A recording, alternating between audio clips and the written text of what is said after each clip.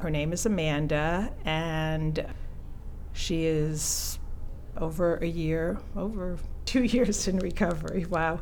The good news is you stop counting after a while, so that shows a sign of my recovery, I think I would say.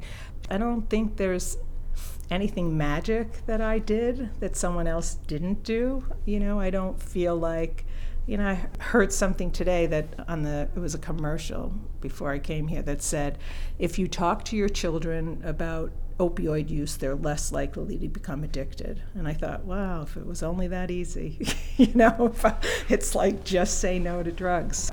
She was active for about 5 or more years, some of which we thought she was sober and she wasn't, so it's hard for me to know exactly.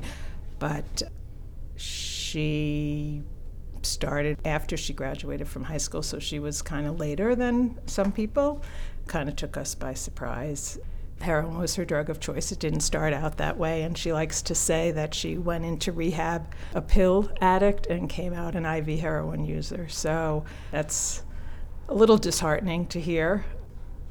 So I guess the hardest piece of being in active addiction is the worry, the helplessness, you're not knowing anything.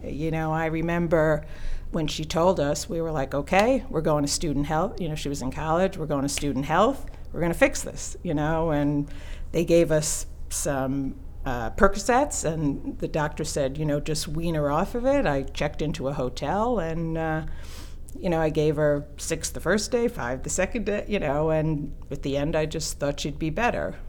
I took her home. We put her in an IOP, intensive outpatient program. We thought that was it.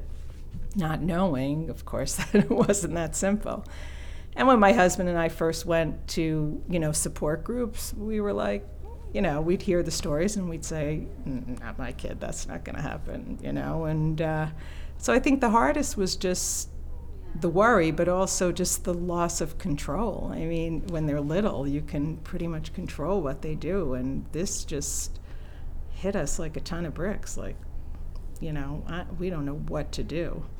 And I guess the hardest thing about now, for a long time, it was believing that she was really in recovery, and that's a really tricky balance because you don't want to be naive, but you also don't want to lose hope for them, so you can't really go back to that place all the time because that's not helpful to them and it's not helpful to you. So at the time you think you'll never go to sleep not worrying about her, not measuring the amount of time she's in the bathroom or where she's going, or is she really where she says she is, or is her bank account, is she going to have money? But it does subside over time a little bit. I would not second guess yourself. I never kicked my daughter out of the house. Many people would say that's what you're supposed to do. I'm not a big believer in tough love. I'm not a big believer in, you're enabling them or not enabling them. I think they're going to do what they're going to do. And I've become much more tolerant and less judgmental. When I first said to my daughter when I thought she was in recovery or hoping she was in recovery, I said, I really just don't want you hanging around with those people. And she said, Mom, I am those people. She's right.